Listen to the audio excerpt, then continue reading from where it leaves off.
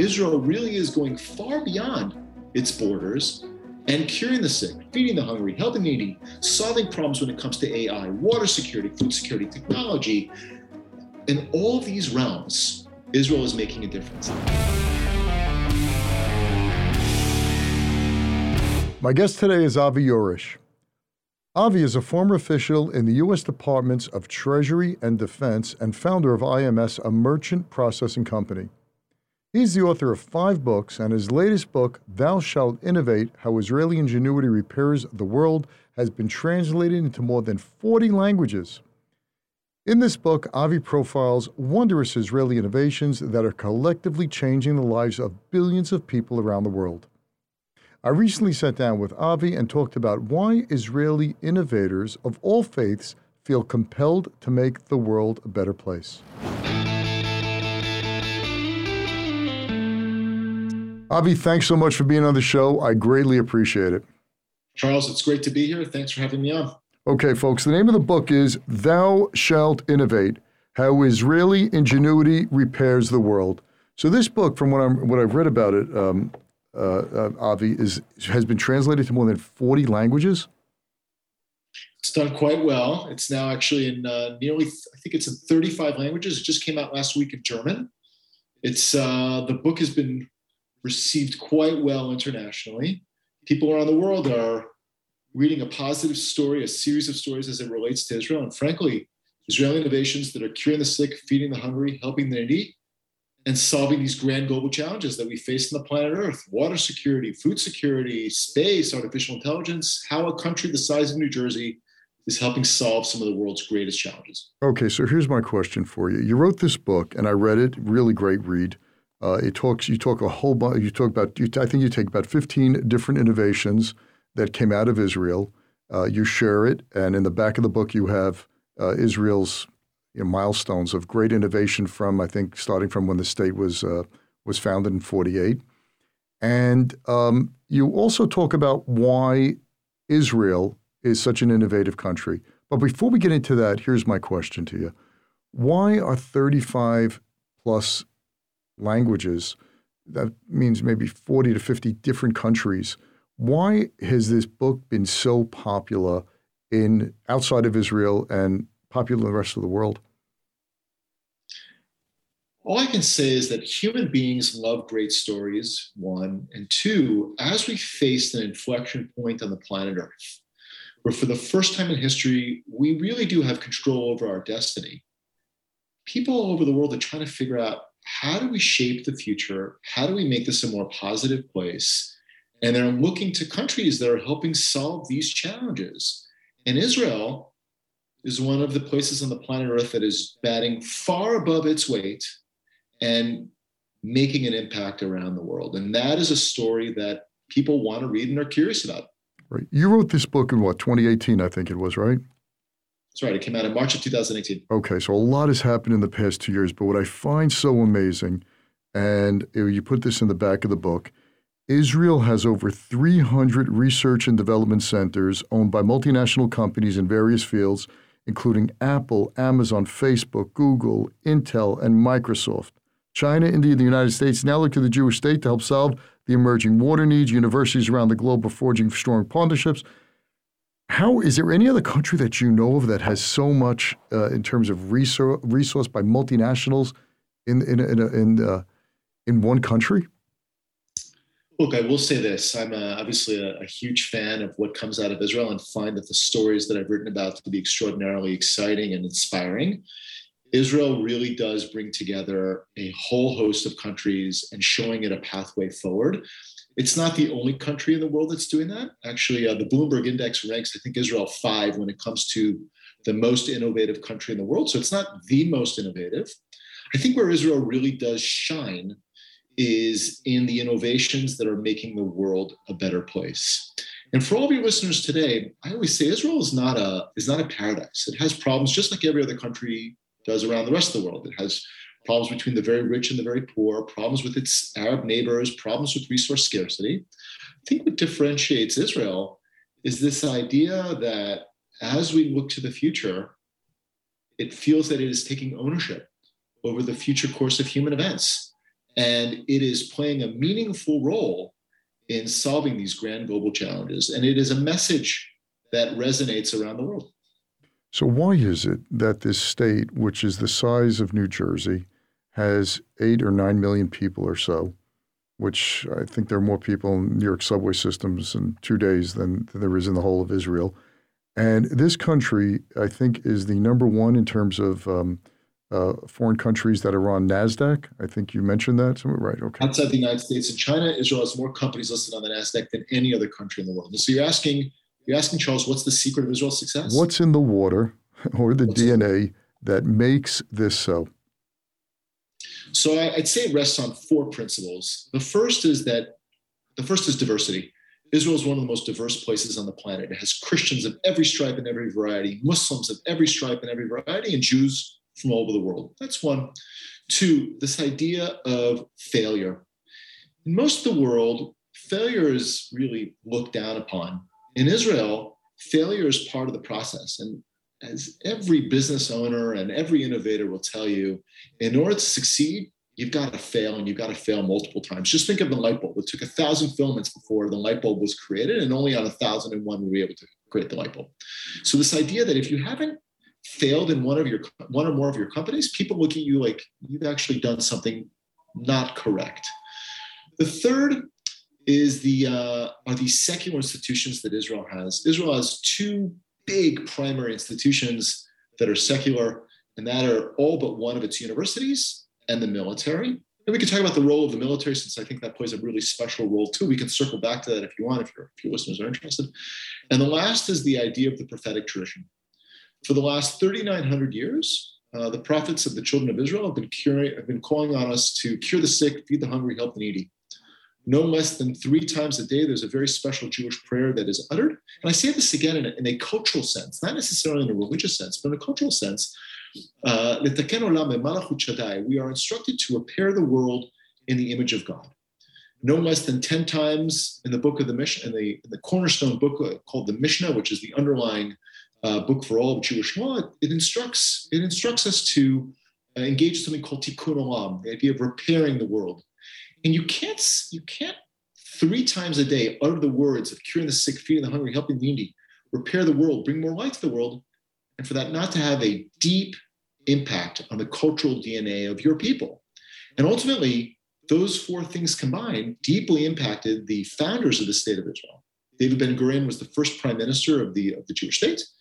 And in 1948, May of 48, he stood at a lectern and he said 2 extraordinary things. First, he said, after 2,000 years of wandering, the gates of the state of Israel are officially open again, and our moment has arrived, and that the Jewish people are welcome to come home and play a meaningful role in making the world a better place. And secondly, he said, I quote, Israel has been granted the great privilege and the obligation to tackle some of the gravest challenges of the 20th century. He seemed to be saying that at the very heart and soul, one of the raison d'etre of the state of Israel was to not only protect and enrich the lives of its citizens, but to go also beyond the borders of the state of Israel. And the hope, our most sublime hope, is to make the world a better place. And you're seeing that today in technology. Israel really is going far beyond its borders and curing the sick, feeding the hungry, helping the needy, solving problems when it comes to AI, water security, food security, technology. In all of these realms, Israel is making a difference. Now, Charles, if you look 10 years into the future, I want you to pretend that it's 2030. Okay?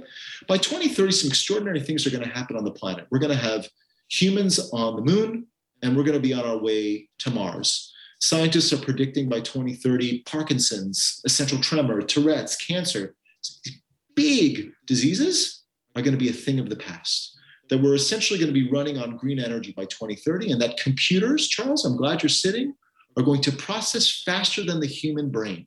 For the first time in human history, we're going to have something that processes faster than our brain, which means that we're going to have thoughts that we never had before.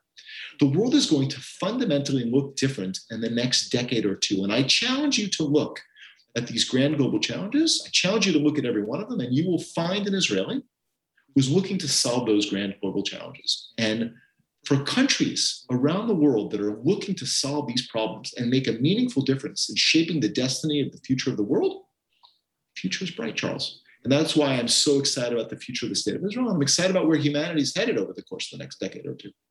So this is basically what you're saying is it's something that's tied into the DNA of Judaism, of repairing the world and not sitting back and letting someone else take care of it. But it's your obligation to make the world a better place and innovate and constantly solve problems, cure diseases, make deserts bloom, and so on. Is that right? It is certainly part, every country and every people has a unique aspect to their DNA. And this one is embedded in the Jewish people's DNA. It's why I named the book Thou Shalt Not Covet. The idea that it really represents, in my mind, the unwritten commandments that we are here to repair the world. Our most sublime hope has been to do that. And as we have wandered the planet over the course of the last 2,000 years, we have finally come home. And the moment of the Jewish people in the state of Israel has arrived. And it is a moment that I think we have been waiting for a very, very long time. And that is enshrined in the national anthem of the state of Israel, Hatikva, which means the hope. That hope has been around for 2,000 years, and we are finally here to exercise or strive for our most sublime hope. Right. You know, this is a post-book you published in 2018, but you mentioned about failure. I remember in 2019 when Israel sent a spacecraft to land on the moon. In the descent, it crashes. And President Reuven Rivlin says, tomorrow we start number 2, Bereshit number 2, which was the project. So I interviewed the two founders of Space.IL. And I think your listeners will be excited to learn that Bereshit 2 is in the planning stages. And the idea is that they've talked about a whole host of scientific experiments. And the next challenge that they're going to look to solve is, how are we going to grow food on the moon? And the next experiment is to get a satellite craft to land on the moon and try and actually plant food to grow so that humans can eat it while we're there. I mean, that really is like a mind-bending experiment. To think that in 10 years we're going to have humans there, we're going to be planting food on the moon and drinking water that's on the moon already. This is the beginning of us stepping outside of planet Earth, this cradle of civilization, and moving beyond the cradle of civilization. So we are at an exciting point of human history. So we have a country that's in a very bad neighborhood, has been under attack and in a state of war with its neighbors since its founding, for the past 73 or so years, yet with very little natural resources has been able to innovate and continues to innovate and be a world leader in innovation. And you're basically saying that it's not only baked into the DNA of the Jewish state, but it's also, in a sense, the culture of trying, innovating, and not being concerned. Failure is just another opportunity to see what didn't work and to find a way it did work. You captured that beautifully. The fact that Israel has been at war for the last, let's just say for the last 100 years or so. I mean, the country's been around since 1948, so it's technically 73 years, but certainly the predated the state of Israel. While painful and sad, has certainly propelled the inhabitants to be a much more resilient society and look far beyond the borders. And I believe in the next decade or two, Israel and its neighbors will be among the most peaceful, verdant places on the planet Earth. Just look at the last year or two. Right. Israel has crafted agreements with 4 of its Arab neighbors, with UAE, Sudan, Bahrain, and Morocco. That really is an extraordinary moment, Charles. And we're on our way, I hope, for more peace agreements and a place that, a region of the world that becomes the startup region. Yeah, I think what people don't realize is that the country only has 9 million people.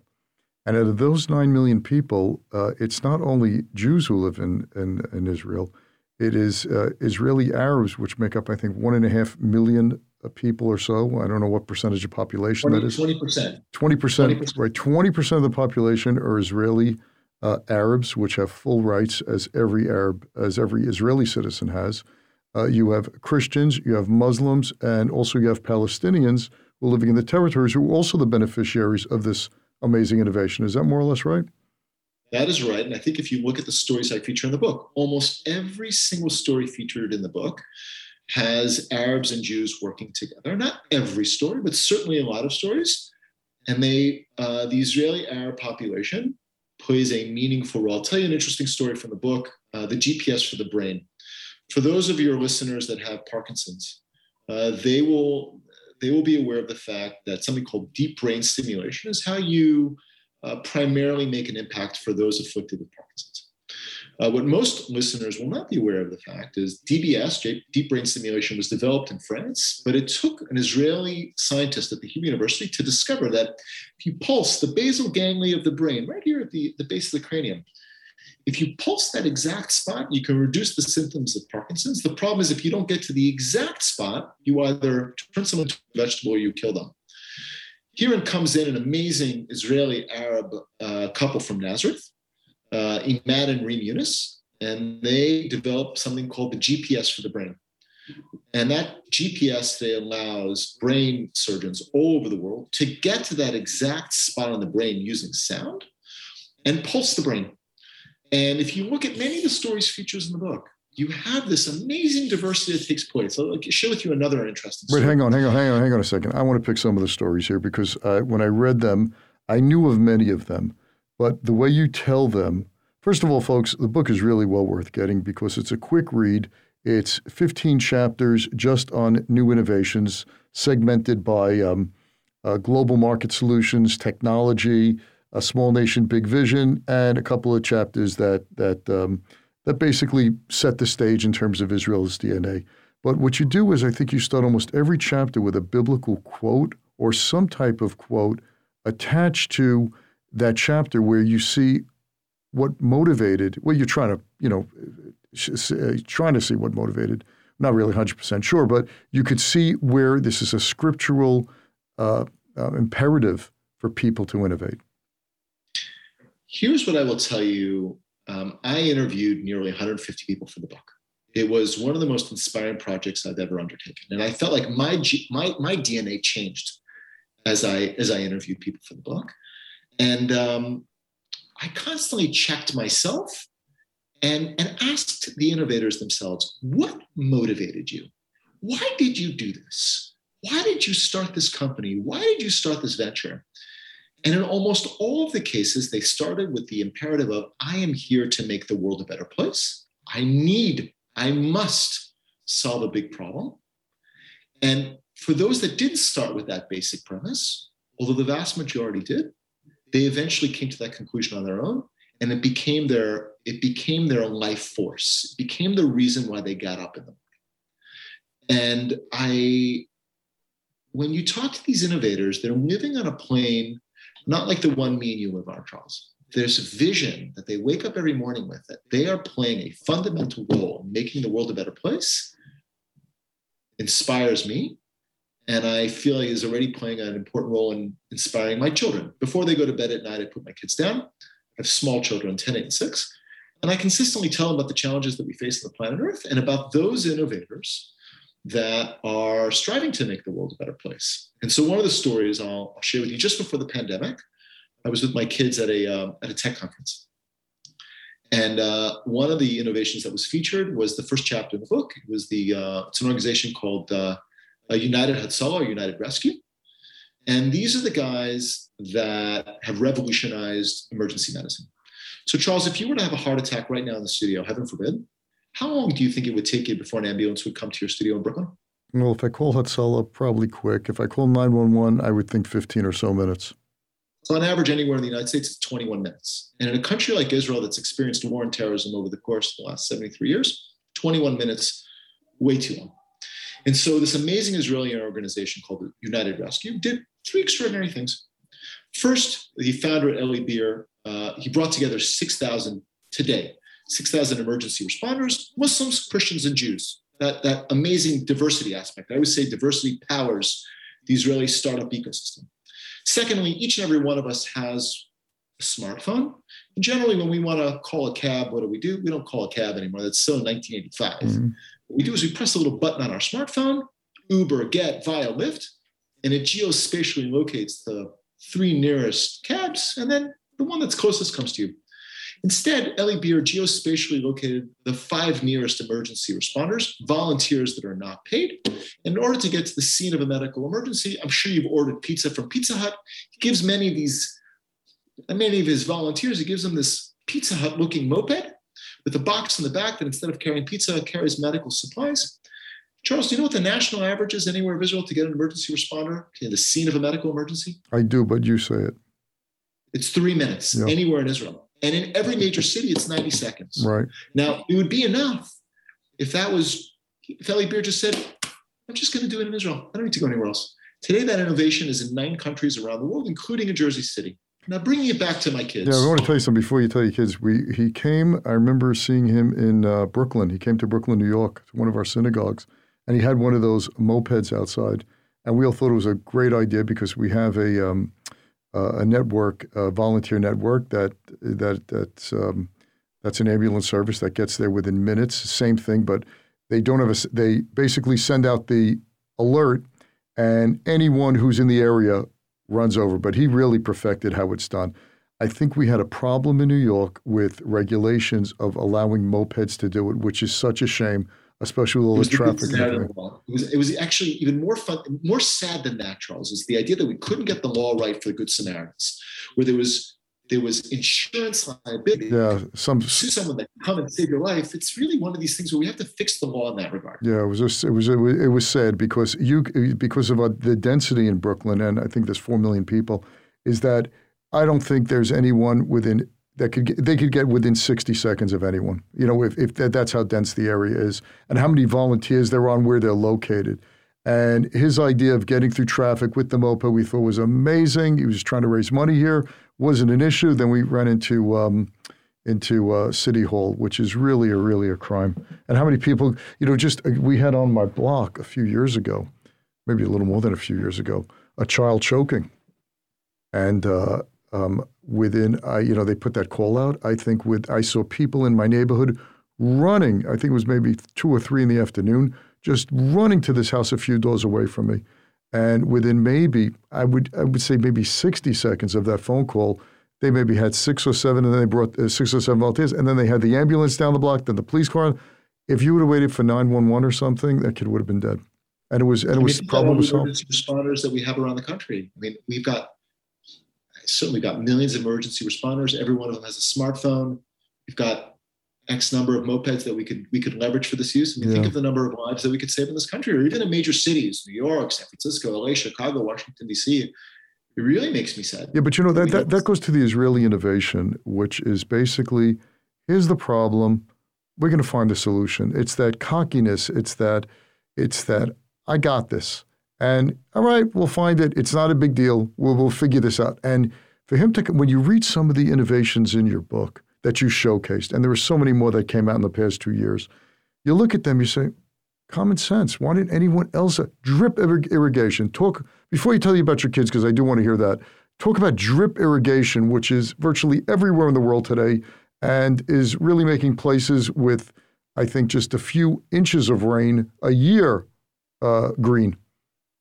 I mean, look, I'll even zoom out for a minute. Israel, 60% of the country is desert. It's the world's one and only water superpower. I mean, it has more water than it knows what to do with, and it's leveraged 5 innovations to make the world a much more green, verdant place using water. The first is drip irrigation. Drip irrigation are these little plastic tubes that emit a micro amount of water.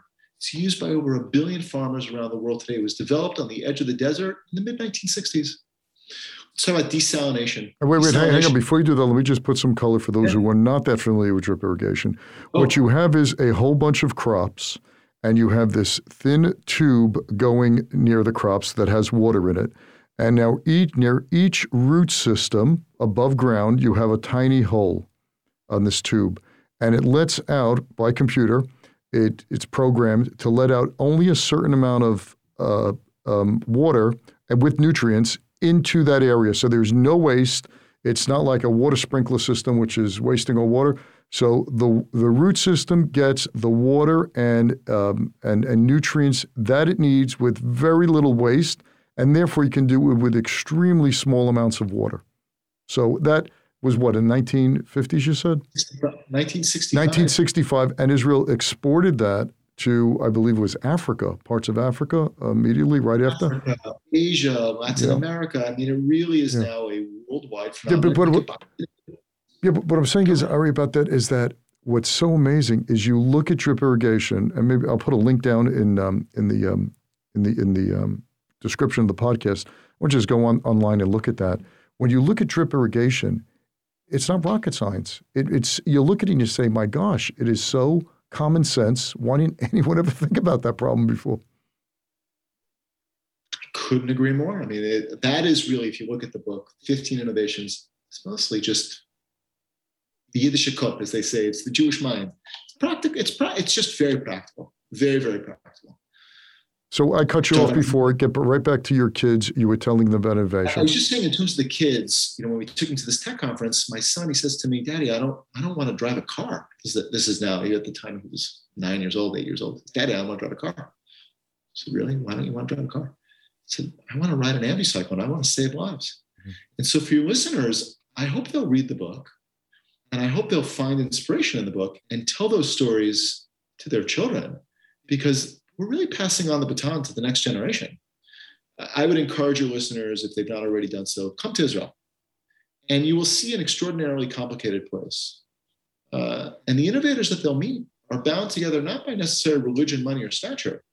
The innovators that they meet they'll find that these are people that want to make the world a better place. Yeah. For those of your listeners who come, go to the Kotel, go to Tel Aviv, and go to the beaches, all beautiful.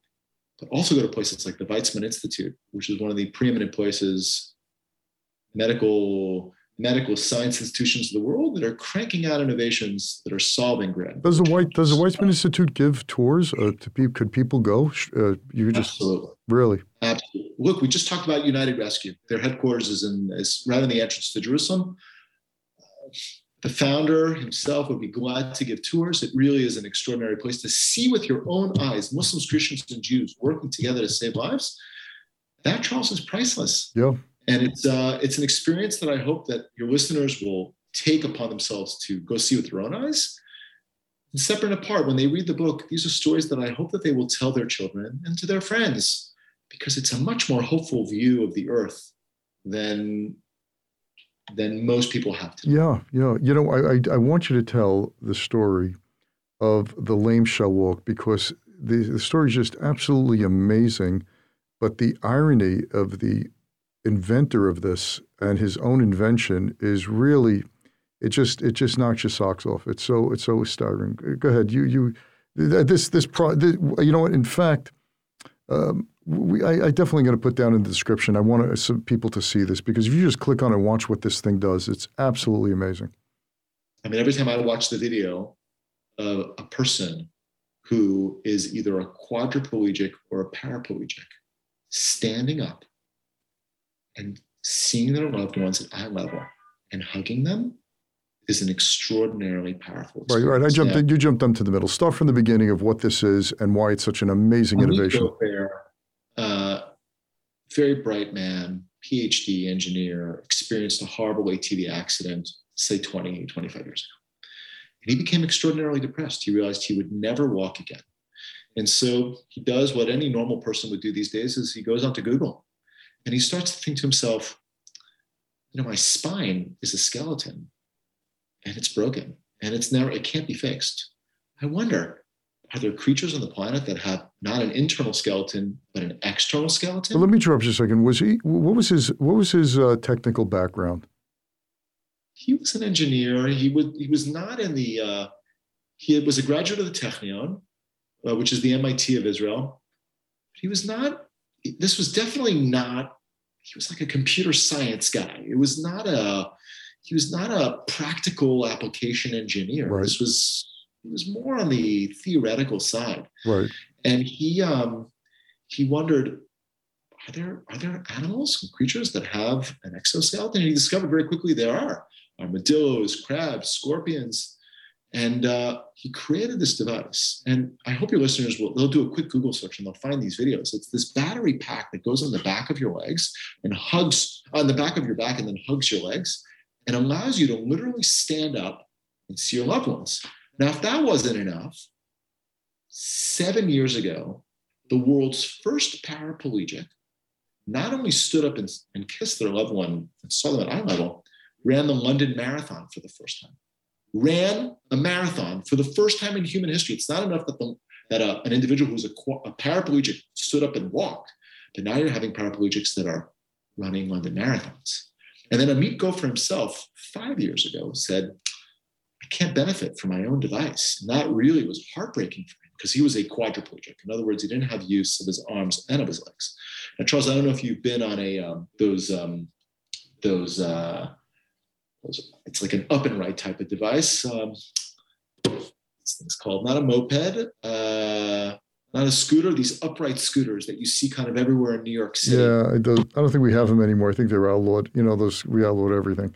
What are those? He created one of these up and rides for himself that allows a quadriplegic to stand up and zip around at eye level. And that really is a full circle where you come from an individual who can't walk to an individual who can not only walk, but can run. It's a wonderful and heartwarming. It's absolutely amazing. And for those who Segway, they're called Segways. Segway, thank you. That was it. Right, Segways. I never liked them, but I don't know. You see them all over, and people give tours with them, and you drive around. I'd rather walk. But what I find, what's really amazing, is that people should never know from it. But if you know anyone who is in a wheelchair, what you're mentioning, to stand up, and the world looks totally different to someone who's sitting in a wheelchair. Everyone is, you're looking at everyone's waist level high. You're not looking at people in the eye. It's a real big deal. It's a real big deal. So to be able to stand up and is just an amazing thing. But to be mobile, that's something they don't have in an upright position, which is absolutely amazing. This has changed lives. A simple invention that you would think, all right, that's what I find so amazing when you look at some of these inventions, really these innovations. There's nothing here that should say, well, maybe a couple of things, but very few things that I would say is, why not think of that? They're very, like, for example, Iron Dome, the story of Iron Dome. That's something, okay, if we can get missiles, knock them out of the air, intercept them before they land, we'll be able to protect. That was Ronald Reagan's thing of Star Wars that he talked about. That was really just fiction. And Israel took that and created the Iron Dome. Yeah. And I think you start the book off with hearing the rocket attacks from Hamas into Israel being intercepted by these Iron Dome, and just, you're absolutely floored by that. Not only was I floored by it, I remember I took my then 2-year-old down 4 flights of stairs, and he was terrified, as any child. My next door neighbors, we went into the bomb shelter, we huddled in the dark, terrified. And 10 minutes later, the building, Charles, violently shook. Violently shook. We heard these 2 massive booms. And we understood it was safe for us to go back to our apartments. And at that moment in time, I realized Star Wars doesn't happen in the movies. Star Wars is a real thing. And Israel has accomplished the impossible, where they've turned this weapon into a defensive weapon that allows its inhabitants to live life pretty normally as missiles are raining down in the country. It was the turning point of my professional life, Charles. I will tell you, it was that summer that I realized that this was an Israel that I was not aware of. I was not a techie. I was not part of Silicon Valley. I'm a historian by training.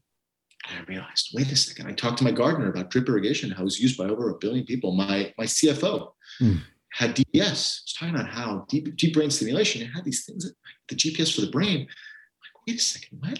This was like a whole new part of Israel that forced me to explore the country in a completely different way. Wherever I went, I saw these ambicycles saving people's lives. And that was really the beginning of me diving into the story and of interviewing as many people as possible. What has caused this country to produce more startups combined than Canada, India, Japan, Korea, and the United Kingdom combined? How did this happen? So for me, that summer and the Iron Dome innovation in particular forced me to really reconcile with this brand new reality that the planet is dealing with. And then I was just reading this weekend, or maybe it was last weekend, that the United States is talking about putting the Iron Dome in Guam. If China ever attacks Taiwan, the first place they're going to do is try to knock out aircraft and ships that are stationed in Guam.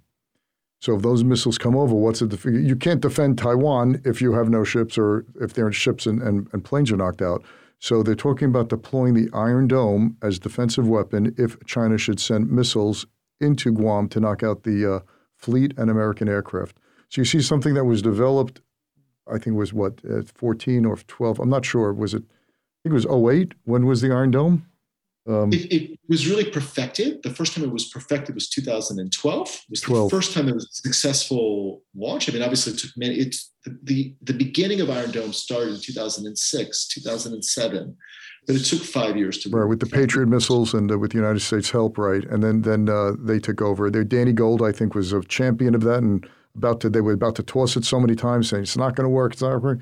He found a way. Because for those who don't know, when Hamas sends missiles into Israel, Gaza and Israel are it's a small border. It's a very short border. In fact, if you live in Beersheba, the south part of Israel, a place called Sderot, you have 15 seconds from the time that the missile is launched in Gaza till it hits instead of 15 seconds. So think about that.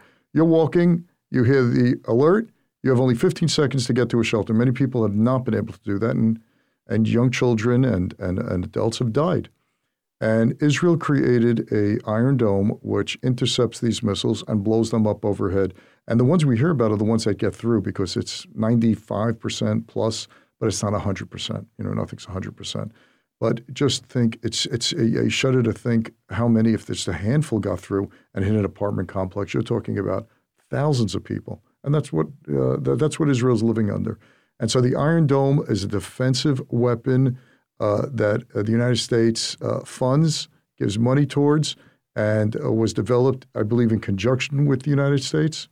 Absolutely. And it was amazing. And Danny Gold on the Israel side championed this against amazing odds and got it developed. And now you see the results of it. It's not only saved so many lives in Israel, but now it's going to be hopefully deployed in Guam to protect our aircraft and our troops. So it's a full circle kind of thing. The United States investments in these projects really come back and pay amazing dividends to our troops here in the United States. Yep. Couldn't have put that better myself, Charles. So well it's done. Not. All right. So we're just a little more time, but I just want to get into another one of the innovations, because these just absolutely fascinate me. You have here about something which you would think is, it makes so much sense, and I've thought about this even when I was a kid. Imagine when you have a stomach ache, you could actually see inside your body what's causing the stomach ache. Was it that watermelon rind that your mom said don't eat because it'll give you stomach aches and therefore? And Israel creates a pill that you swallow that's a camera that goes through it. Talk about that. So Gavi Dunn, he comes out of the military complex, and he imagined a rocket going into space, and he thought, what if you put a camera on the edge of that rocket? What happens if you swallow that rocket? Could it see the inside of your body? And that today, for anyone that's had a colonoscopy, knows how uncomfortable colonoscopy is. You now have this extraordinary next-gen pill, size of a vitamin. You swallow it, takes thousands of pictures of your inside. For the first time in human history, we saw the small intestine on a live patient as opposed to a cadaver. And that today is used all over the world. Right, that's an innovation that immediately took off. And that's another thing, not the common sense, but the simplicity of a lot of these innovations continues to boggle my mind. It's just, going to Israel and you speak with the people, it always seems that no matter what the challenge is, the Hebrew words is zelonora. It's not bad. We're going to figure out something. We'll get it. It's like, what? You have a big, and that's why Mobile Eye, for example, which Intel bought for $1 gajillion. It was 18 or 19 billion or something for driving, autonomous driving with cameras. Intel, that was developed in Israel. That was like, all right, imagine if a car could see. Thanks to these things. And that Waze, another Israeli innovation of finding directions using GPS and mapping streets, which was later bought by Google. So I just don't get, and I want you to just tell it to me one more time, how a population, and it's 9 million, but it's not all 9 million people working on this innovation. How how do they view problems differently than most to produce these kind of results? What have you seen in your research? Ultimately, it's this idea of failure, that failure is important, one. And two, it's I think what differentiates Israel, and we talked about it a little bit earlier in the show, in the military, I don't know if you've had a chance to read Malcolm Gladwell's book, Outliers. Mm-hmm. Okay? And he talks about the amazing 10,000 hour rule, that humans can accomplish anything they want as long as they're willing to put in 10,000 hours. And this idea of solving problems, I think, starts very young in Israel. First of all, because it's such a small country, they have the advantage of anyone coming into the military, they get the cream of the crop coming into these very advanced units. And the fact that everyone needs to serve, everyone gets to be put into these units, et cetera. Not everyone gets into the extraordinary units, but they have the cream of the crop going into the extraordinary units. And they get to play with the big boy toys for 10,000 hours. And they've gotten their 10,000 hours at such a young stage of the game that once they leave the military, they're ready to take on the world. Right. And it is the graduates of those institutions that go on to found these extraordinary companies like Checkpoint, like Gavi Don from Pilcam was an extraordinary unit. Amit Gopher was an extraordinary unit. All these guys were in extraordinary units. But they got their 10,000 hours in at a very, very young age that allowed them to scale quickly. Right. I think it was something that is something special. Yeah, I think for the Unit 8100, I think you're referring to, a lot of these guys who came out of, they are just any VC money, venture capital money finds them, and their ideas they come out with. I don't know how many of these unicorns, these startups that became billion-dollar companies, were headed by founders were part of Unit 8100, which is Israel's cyber technology unit, which is the cream of the. I think they find you in junior high school, and I think the aptitude test. It's like the best of the best of the best. I mean, we're talking about unicorns now. I don't know if you've been following the economy in Israel. The dollar is now 3 shekels to a dollar. So in other words, the dollar is getting weaker in comparison to the shekel. And this is just this week, it went down from, over the last year or so, from let's just say 3.5 to 3. And I asked last week, I interviewed a fairly well-known economist. And I said, what gives? Okay, so obviously the economy is strong, startup nation, great, but what is driving this? And he said to me, the number of exits Israel has had over the course of the last 2 years and the amount of US dollars that have come into the country over the course of the last few years has really strengthened the economy significantly. And this is a trend we're only going to continue seeing. Yeah, companies are being bought not for 10 million or 20 million, but near the billion mark and then some. Mobileye was 18 or 19 billion. And you hear startups all the time in Israel being bought for 500 million, for $1 billion, $1.5 billion. It's absolutely staggering, absolutely staggering. The GDP is growing. Look, that's why the Abraham Accords is working. These Arab nations said it's enough being Israel's enemy. Israel has no designs on our land. They do not want to attack us. We can gain more by joining up with their economy and getting the fruits of their innovation. But Charles, it's more than the billions are great and it's fabulous, but it really is, if you look at the heart and soul of the country, it's these innovations that are making the world better. Yeah. And we're going to see lots of exits in Silicon Valley and other places in the world. And I don't minimize the exit. Prime Minister of Israel last week at the climate change conference, he said, it's time for us to change how we view apps and try to pivot apps that instead allow you to buy and sell things, rather now make an app that helps you attack the climate, not attack climate, but attack climate change and making the world better. And so that is where I think you will see where Israel is doing is interesting. It's that focus of giving back and scaling for the sake of making the world a better place. Yeah, what most people might not know is Israel's Prime Minister Bennett is a techie. He made his money through selling his tech. I don't know what company. I forgot the name of the company. But he's also, his parents are from San Francisco. Yeah. He was born in Israel. They made Aliyah. They moved to Israel before he was born. He was born in the U.S.? I don't remember. I'm sorry. I don't remember if he was born in the U.S. or if his parents just made Aliyah. But it's an extraordinary success story. Yeah. It's the immigrant. Yeah, Naftali Bennett. He made his millions through technology. And so he totally gets it, and that's where the comes. But look, we have to realize is that Israel has to export. There's only 9 million people in the country. You sell everyone the same widget 25 times over, you're still not going to have a lot of money. There's a big world out there, and that's why China's, I think, with drones is working with Israel.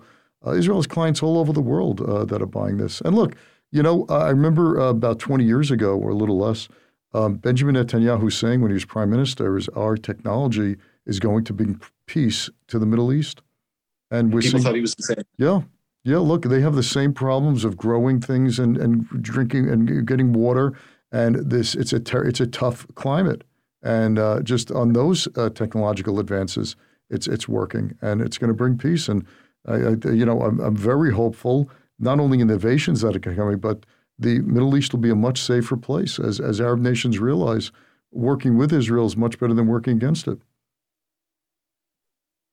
Standard of living and everything. All right, folks, the name of the book is Thou Shalt Innovate, How Israeli Ingenuity Repairs the World. Avi, I want to thank you so much for coming on the show. I really enjoyed our conversation. And folks, get this book. It's just an eye-opener as to what you can do when you think of solving huge problems. It's just, there's no limitation. There really isn't. And many of the people in this book, if I'm not mistaken here, I'm not saying average Joes, but they are people like you and I. Some have above average intelligence. Others didn't have major technology background, but they all viewed a problem that was big, global, something that was not considered solvable and said, hey, I'm going to give it a shot. Is that more or less right? I would say that captures the heart and soul of the book. And as your listeners look to the person to their left and the person to their right, I want you to really look in the mirror and realize the only people that are going to move the dial on the issues that we care about collectively, Charles, are me and you and the listeners. And it's not that I have any delusion that me or you or any of the listeners are going to create the next Google or Waze. But each of us, once you start understanding that the world is separated between darkness and light, and that each of us has the ability to bring fundamentally more light to the world, and that could be in terms of visiting someone who's sick, helping someone cross the street, smiling at someone, opening the door for someone, that we as humans, once we see as our fundamental role to bring more light to the world, there's nothing that can stop us, nothing as humanity. And as we look to the next 20 years, scientists are predicting that we're going to experience 50,000 years of human change over the course of the next, over this century. That's staggering. And if we can keep in mind that our role is to bring more light to the world, and that for those countries who innovate, the future is bright, nothing can stop us. Beautiful. And that is the story that I hope that you will tell your children. It's what the story I tell my children. And it's the story that we should tell all of our children as we approach all these challenges that we will continue to face in the years ahead. Beautiful. Let's leave it right there because I couldn't top that. Avi Jorisch, name of the book is Thou Shalt Innovate. Thanks so much for being on the show. I greatly, greatly enjoyed it and appreciate it. Looking forward to seeing you again, Charles. Thanks again. Thank you. Bye. Thanks for listening to this episode of The Charles Mizrahi Show. If you're a new listener, welcome. If you've been listening for a while, we're glad to have you back. Either way, we'd love to know what you think of the show. Please leave a review if you listen on Apple Podcasts. Reviews make it easier for others to find the show. You can also see the video of the interview on the Charles Mizrahi Show channel on YouTube.